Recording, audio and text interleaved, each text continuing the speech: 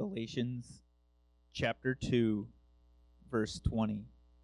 I have been crucified with Christ. It is no longer I who live, but Christ who lives in me.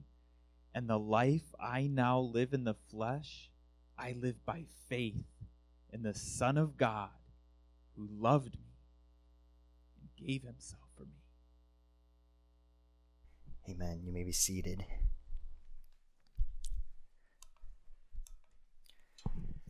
So I figured out that I have been a Christian for 36 years. And I remember when I first came to find that ultimate joy that's found only in Christ. I was 15 years old. Came to believe that Jesus, as Paul says, loved me and gave himself for me. And at that time, I thought that to be a Christian meant once you are saved, your life is changed forever. And everything about you is changed. I thought I would be a new person, completely new. But following those years, if you were to ask me what my life as a Christian was like, it wasn't this consistent, progressive road of faith. It seemed, at least, that it had so much turmoil, even rebellion, sin, darkness, that later on, even another 10, 15, 20 years later, I often would think to myself, maybe I really wasn't saved at 15 years old. Maybe it was actually later. And I started changing the goalposts, you might say, and trying to figure out exactly when was I saved? It really was this struggle. And perhaps some of you are asking that question yourself because you, at least in your mind, you think, okay, I remember turning my life to Christ and trusting in him, and then it just didn't seem to equate with what life was like and things. There's been ups and downs. But I want to say this now, 36 years later, looking back and really being able to say with confidence that I was transformed. I was made anew. And I do believe that I did turn to Christ. See, in the past, I looked at my life and determined that faith was what I did or what I failed to do in making God happy with me. To be pleasing to God was about everything I did. Far too often, when I look back, I only saw what I didn't do well and how I wasn't pleasing to him. And so therefore, in those moments, there's this doubt. Am I really a Christian? Am I really saved? Even my successes were, in a sense, so-called failures because in my heart, I arrogantly believed that it was my successes.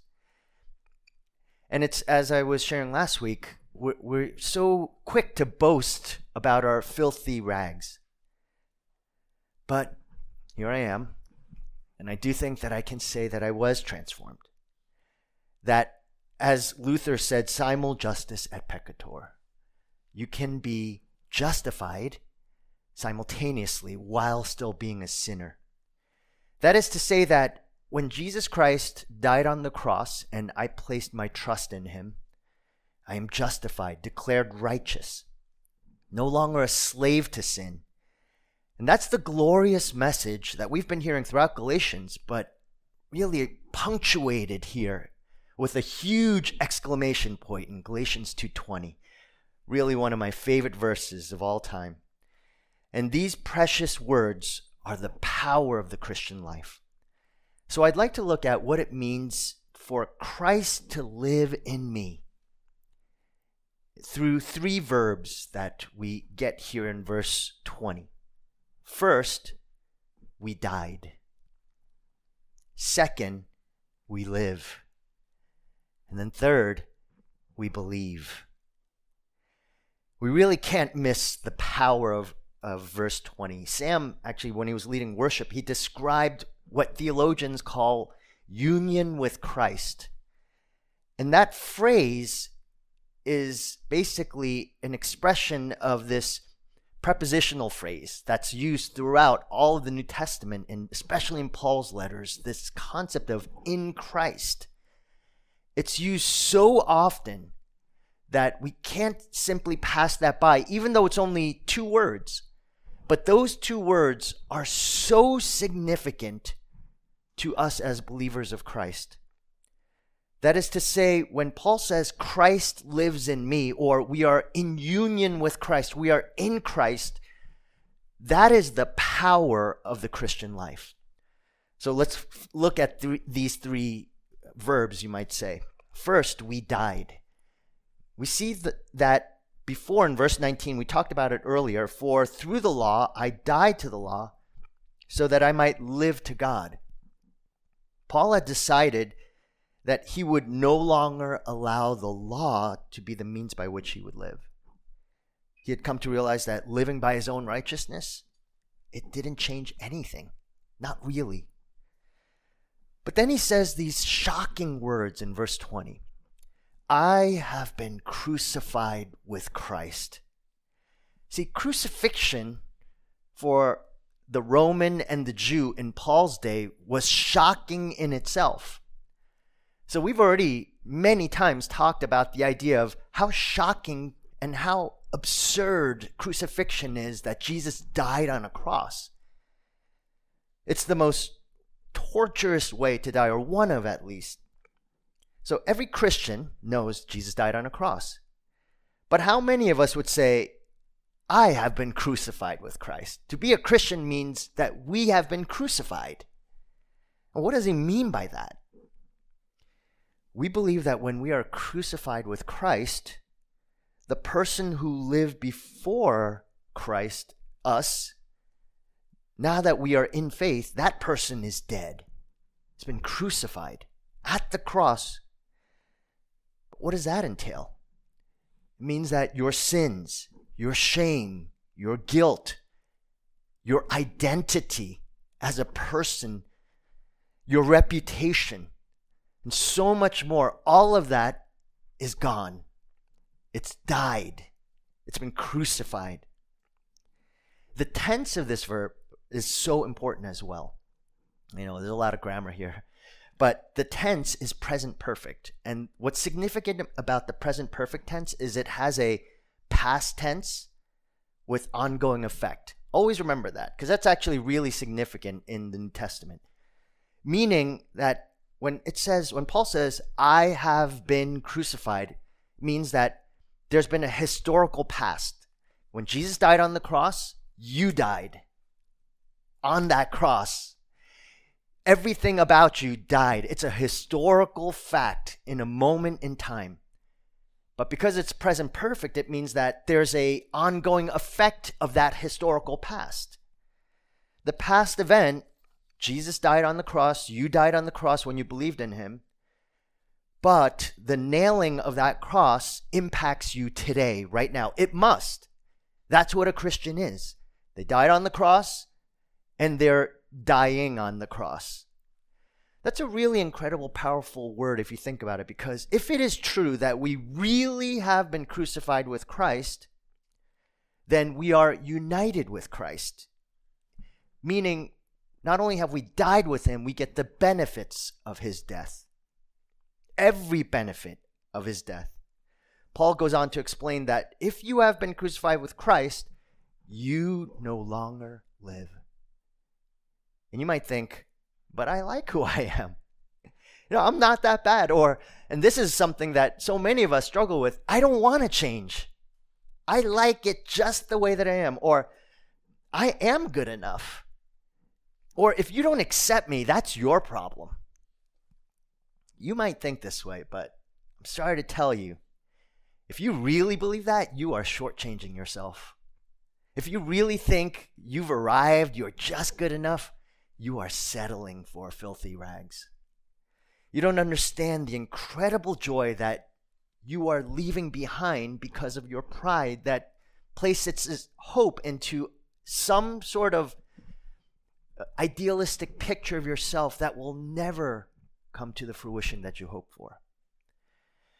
I remember when Sue and I were dating, and I think I've said this story before, but to me, it's just such a startling, just a good reminder for me. It's, I was in seminary. I was and not just seminary. Throughout my life, I was very much a goofball, and doing a lot of practical jokes on people, trying to like get people to laugh. It was my defense mechanism for my insecurities. And so I remember one day she just came up to me and said, "Do you think you really need to use your humor that way?" Something along those lines. Like, why do you do that? Why do you always have to turn everything into a joke? And I was so deeply offended. I just thought to myself, this is who I am. God made me this way. This is why I'm so special. Because of my sense of humor, as bad as it was. But that question really haunted me in its own way. And upon further examination of my heart, I began to realize that what she was saying was right. That there was an insecurity and a fear in me of being known. Because behind that humor, or lack thereof, whatever you want to call it, was really fear and a sense of wanting to be liked, actually. And the more people laughed at my jokes or whatever I did, the more I felt liked, which made me feel good about myself. And that was a smokescreen to something deeper in my heart of saying, I'm afraid of not being liked, of not being loved. That was keeping me from growing. And only when someone called that out did I come to realize that I wasn't understanding who I am. And it was stopping me from experiencing further joy.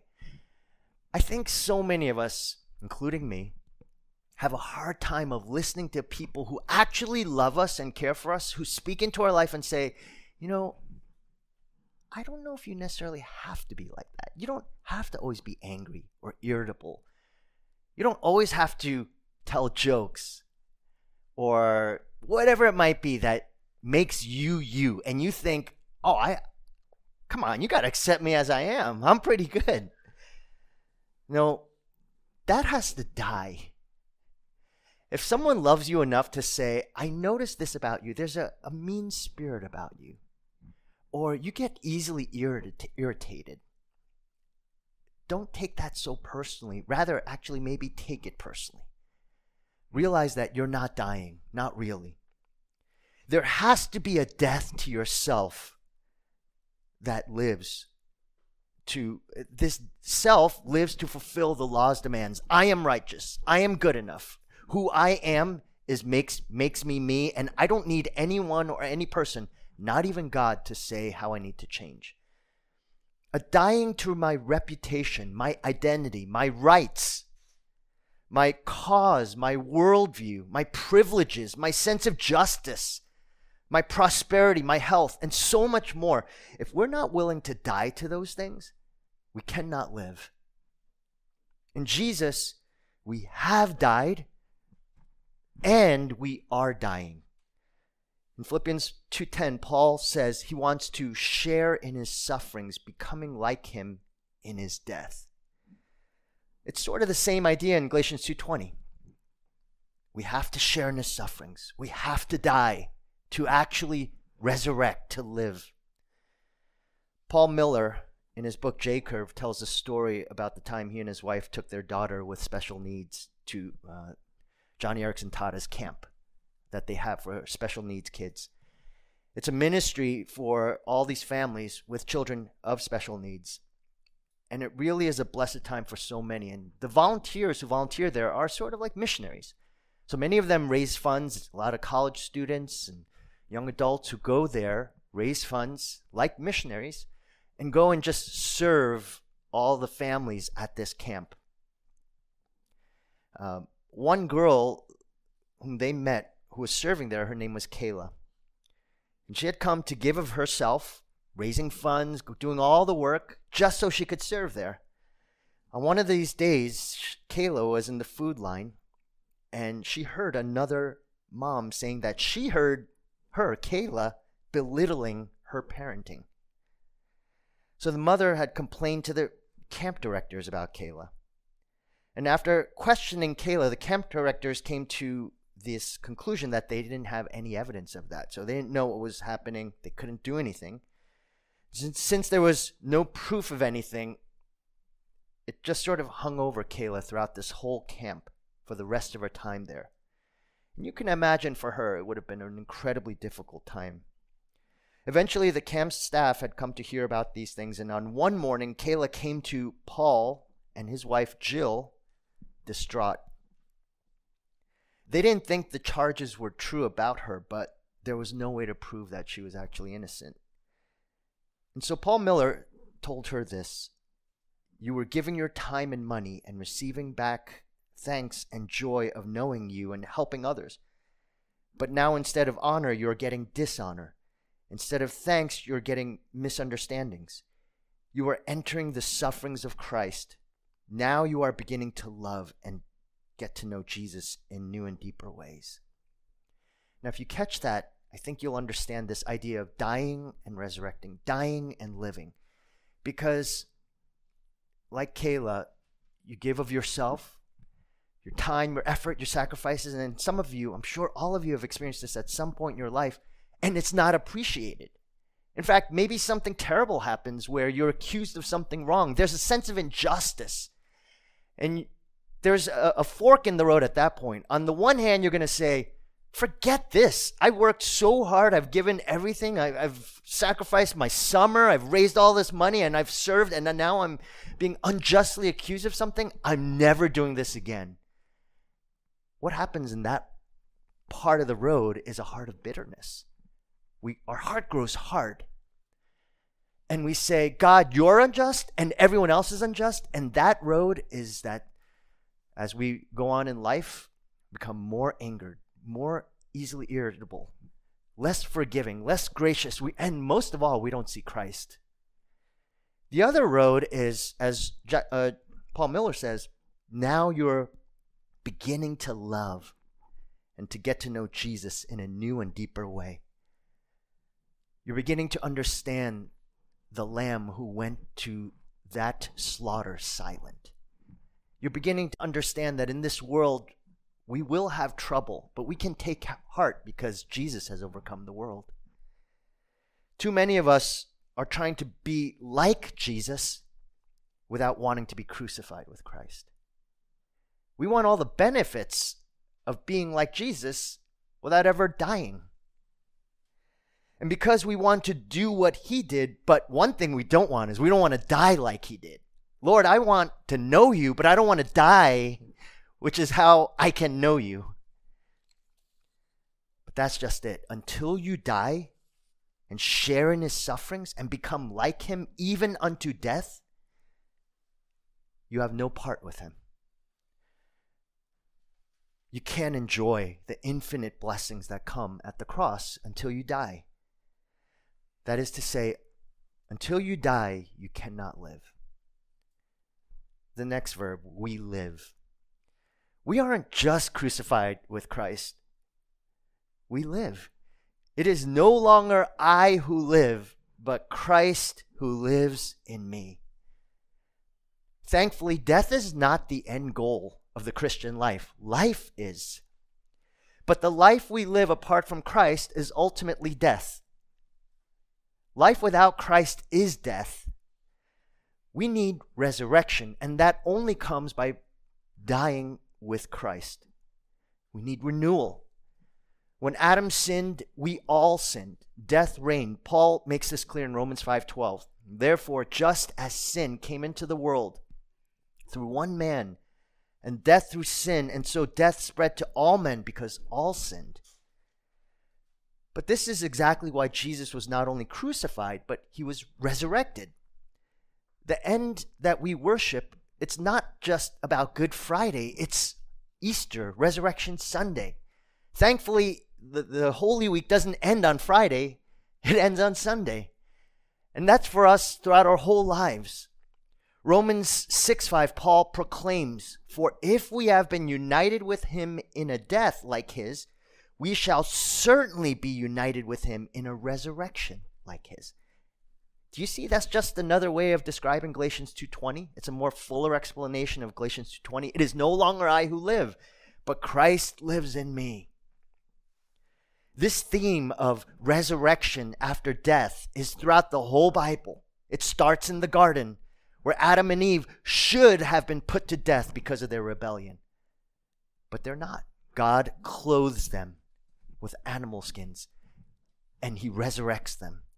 He raises them from the dead. We see this in Noah, where the whole world is destroyed. It should have all been destroyed, but Noah is resurrected from the dead and his family.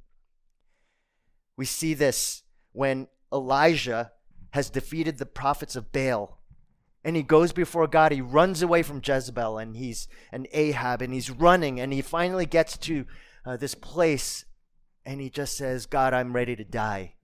There's no one left. And God says, no, 7,000 have not yet bowed down to the prophet, to Baal. In the midst of death, Elijah is resurrected. He's raised up to life. When Israel is judged and exiled, the temple, Jerusalem, is all in ruins. And you read Jeremiah, Lamentations, Isaiah, you see darkness. And suddenly, God says, I'm going to bring you back, a remnant, a new people. There's a darkness over 400 years of silence after Malachi to Matthew. 500 years of silence, nothing. It just seems all bleak. Everything's lost and over. But in the midst of the darkness, a baby is born in Bethlehem. Resurrection even in Bethlehem. We often don't think of the resurrection in a manger. But that's exactly what happened, because when it was all lost, God became flesh and dwelt amongst us. One day, there will be no, I've spoken many times about it because Isaiah speaks of it, beauty from ashes. One day, there will only be beauty and no ashes. Ashes is only for this time, but one day, ashes are gone forever. Only beauty. Resurrection is what God is all about. He raises his people from the dead. We see this in the lives of saints, even today. For those of us who are doing sonship right now, Rosemary Miller tells a story of a great illustration of death to life. Mike Graham, in his biography of Jack Miller's life, describes her life this way, her early years. Rosemary's orderly childhood crumbled. At 13 years old, she prevented her mother from committing suicide. So if you can imagine, this 13-year-old trying to stop her mother from killing herself. By the time she was 16, her mother had completely withdrawn affection from her husband, who in turn avoided family conflict by plunging into his work at an auto garage. Lawrence, who is Rosemary's father's flight from his wife's worsening condition multiplied the burden that his elder daughter carried. She assumed the role of caregiver for the Carlson household and looked after her mother and Barbara, that's her sister, while working with her father to try to keep her mother from taking her own life. So that was her early years. Could you imagine? Your whole life is about trying to get your mother to not kill herself, and the father's completely disengaged, and you're keeping the family together. If you actually get a chance to listen to her testimony, she's sharing it, and right now she's in her 90s, but she was probably in her 70s. And you just hear this brokenness, but yet her complete trust in Christ. It's just a great reminder for us of, as an older saint in Christ, when you see the utter brokenness of how someone has come from, this orphanness, but only when you really die in Christ can you break free of such utter darkness. And you hear joy and freedom in that context. Remember, perfect present tense. You die, you're always dying, but it's not the end. There's an effect. The effect is Christ is living in you. And if you're trying to be a Christian by being strong in your own personality, your own past experiences, your own intellect, and your own strategies. And everything just seems so well put together, you never show weaknesses. You're always the model parent, model spouse, and model coworker, model church member. Everyone only sees what is good about you. They never hear the struggles. And they never hear the dying, but the rising. It's not just about dying either. It's not just, oh, woe is me. My life is terrible. I'm so weak. It's, I died, but Christ lives in me. I no longer live. And to no longer live is not just about succumbing to self-pity.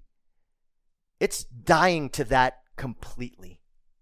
It's to say that that is not who you are. You definitely won't make a difference in the world until you die. And notice that no one will be impacted by you because you are still living. What changes a person is not you. What changes a person is Jesus. Christ in you transforms lives, not you. And so until Christ is in you, living through you, until you are experiencing the very power of the gospel in you, it's no wonder that we make very little difference in the world that we live in. Finally, the third verb is we believe. There is a response to this death and resurrection. The life I now live in the flesh, I live by faith in the Son of God who loved me and gave himself for me. Notice we still live in the flesh. I live in the flesh. We don't run away from this world. We don't try to form a commune and go to a mountaintop somewhere and say, we're going to just stay away from everybody who's evil. No, the life I live in this flesh, I decide I'm going to fight. I'm going to battle. I'm going to engage. I'm going to be a witness. And he showed me how to live by loving me. He gave himself for me. He loves me and he gives himself for me. Those words are so powerful to the life of faith, to the resurrection power. It's always remembering that if God loved you that much, then that's startling. Recently there was we received pictures back from Mars. And if you had an opportunity to take a look through NASA and you see all the different, craters and red dirt, we just can be so amazed by that. But Jesus created the furthest star in the universe. He knows every molecule that rests on every planet and every moon and every star. If we don't have a wonder about that, and if we're not stunned and amazed by his grace and his power, then it is difficult to live by faith in the flesh. When we are amazed by God, we have faith. And this faith is what drives people to go, to live, where we're not just so consumed by fear. When I received reports back from George and Goma, one of the things he had shared is that he and Eric they were trying to get to one of the communities that Han supports. They were stopped by a bunch of soldiers. And these soldiers said, you're not allowed to go past this area. And they said, why? Because in order to get to their children to see how they're all doing, and it's about 170 kids that they're supporting, that Hans is supporting. They said, no, you can't go because this past week, 30 NGO workers were kidnapped and the Italian ambassador was murdered, assassinated in that area that they were planning on going to. And he said in his report, that's why we felt, we said, that's why we need to be there. Like the fact that happened shows we need to be there all the more.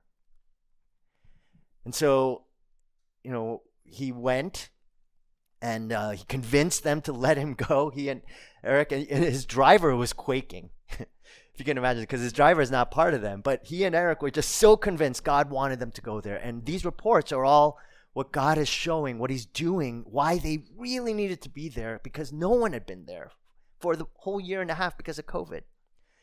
When I hear that, I just think, what are we so afraid of here? I was listening to this while I'm driving around. I'm driving around in San Ramon, and I'm looking at our nice homes, and everything is. We're so deathly afraid of a virus. If it takes my life, if it makes me uncomfortable. I know this might be somewhat hard to hear, and I know I always get pushback whenever I say these type of things. But when I hear George going into, hey, this Italian ambassador was murdered, 30 people were kidnapped. We really want to go there all the more. I think, do I really believe this gospel or not? Am I really dying so that I can live? Or am I just trying to protect this life of mine? Do I believe in eternal glory in heaven with him? Or is that just a mirage? And I should just really be honest with myself. I tell you, in this moment, if the desire for yourself, for us, for me, is to be self-pleasing and reputation exalting, then we're fools. And you know this, that if we really care about our own, ultimately our own safety and comfort, if we really understand that, then we will be eternally minded, because one day we will stand before the judge. And there will be no protection. There will be no spiritual vaccine against the oncoming, as Hebrews says, he is a consuming fire. You do not want to stand before him, facing him without the blood of Christ covering you. And what we need is faith. Faith that God loves me, he gave himself for me. Then how can I ever think that God would not protect me? Protection, though, does not necessarily mean that I'm going to live this life comfortably or without fear or even without death. But it means that I trust him no matter what. The same faith, that faith of the God who loved me and gave himself for me, is what we need every morning when we wake up, when we worship the Lord, our Lord God, in prayer, in his word. That's what keeps me going. See, too many people think, well, if I believe in the gospel and grace, then I don't have to do anything. So is that what you're saying? You don't understand the gospel if that's what you think. The gospel is, the more you believe it, the more you say, I want to share Christ. I want to place myself into places of danger. I want to risk my life. I want to be uncomfortable. I want to consider that all that I have is rubbish. It is what empowers us and fuels us to worship, to live for his word, to delight in it.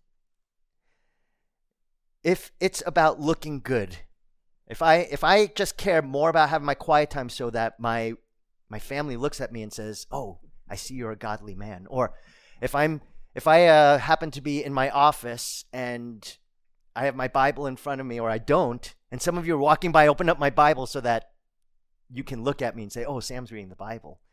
He really is a good pastor." If that's the case, what a fool.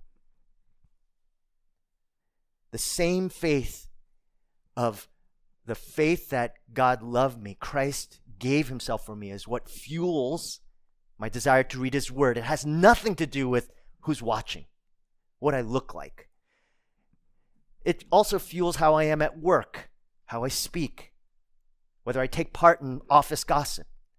It impacts the way that I do my tax returns, how I spend my money. All of that is fueled by this desire to say, God, you love me and gave yourself for me. So by faith, I'm going to die knowing that ultimately you will resurrect me. You will give me new life. And that life is what I want most of all. Let me close with this.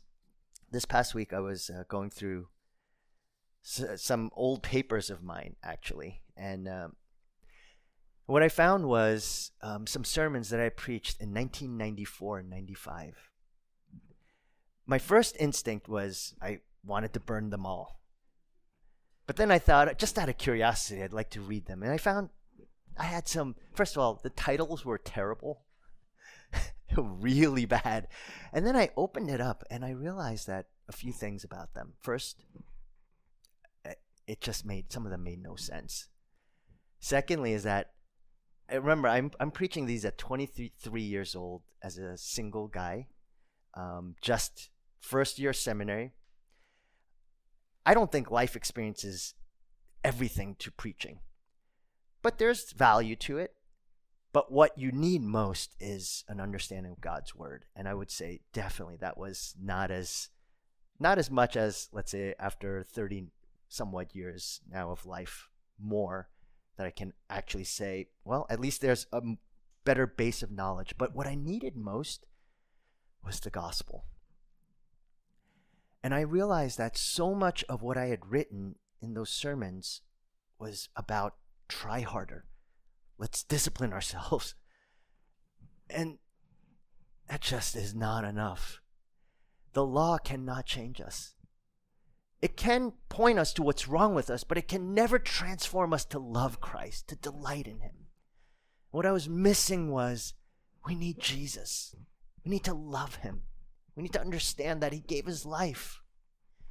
And I couldn't I understood it when I was saved, but you have this real distortion of once you're saved, you just sort of leave that behind and you just move on to continuing with the law. Obey, do this, do that. No, what I needed was to go back. I love him. He gave himself for me. And if I understand that, I will live my life for him. I will be freed of fears. And it is a wonderful thing to know that I have been crucified with Christ. I no longer live. Christ lives in me.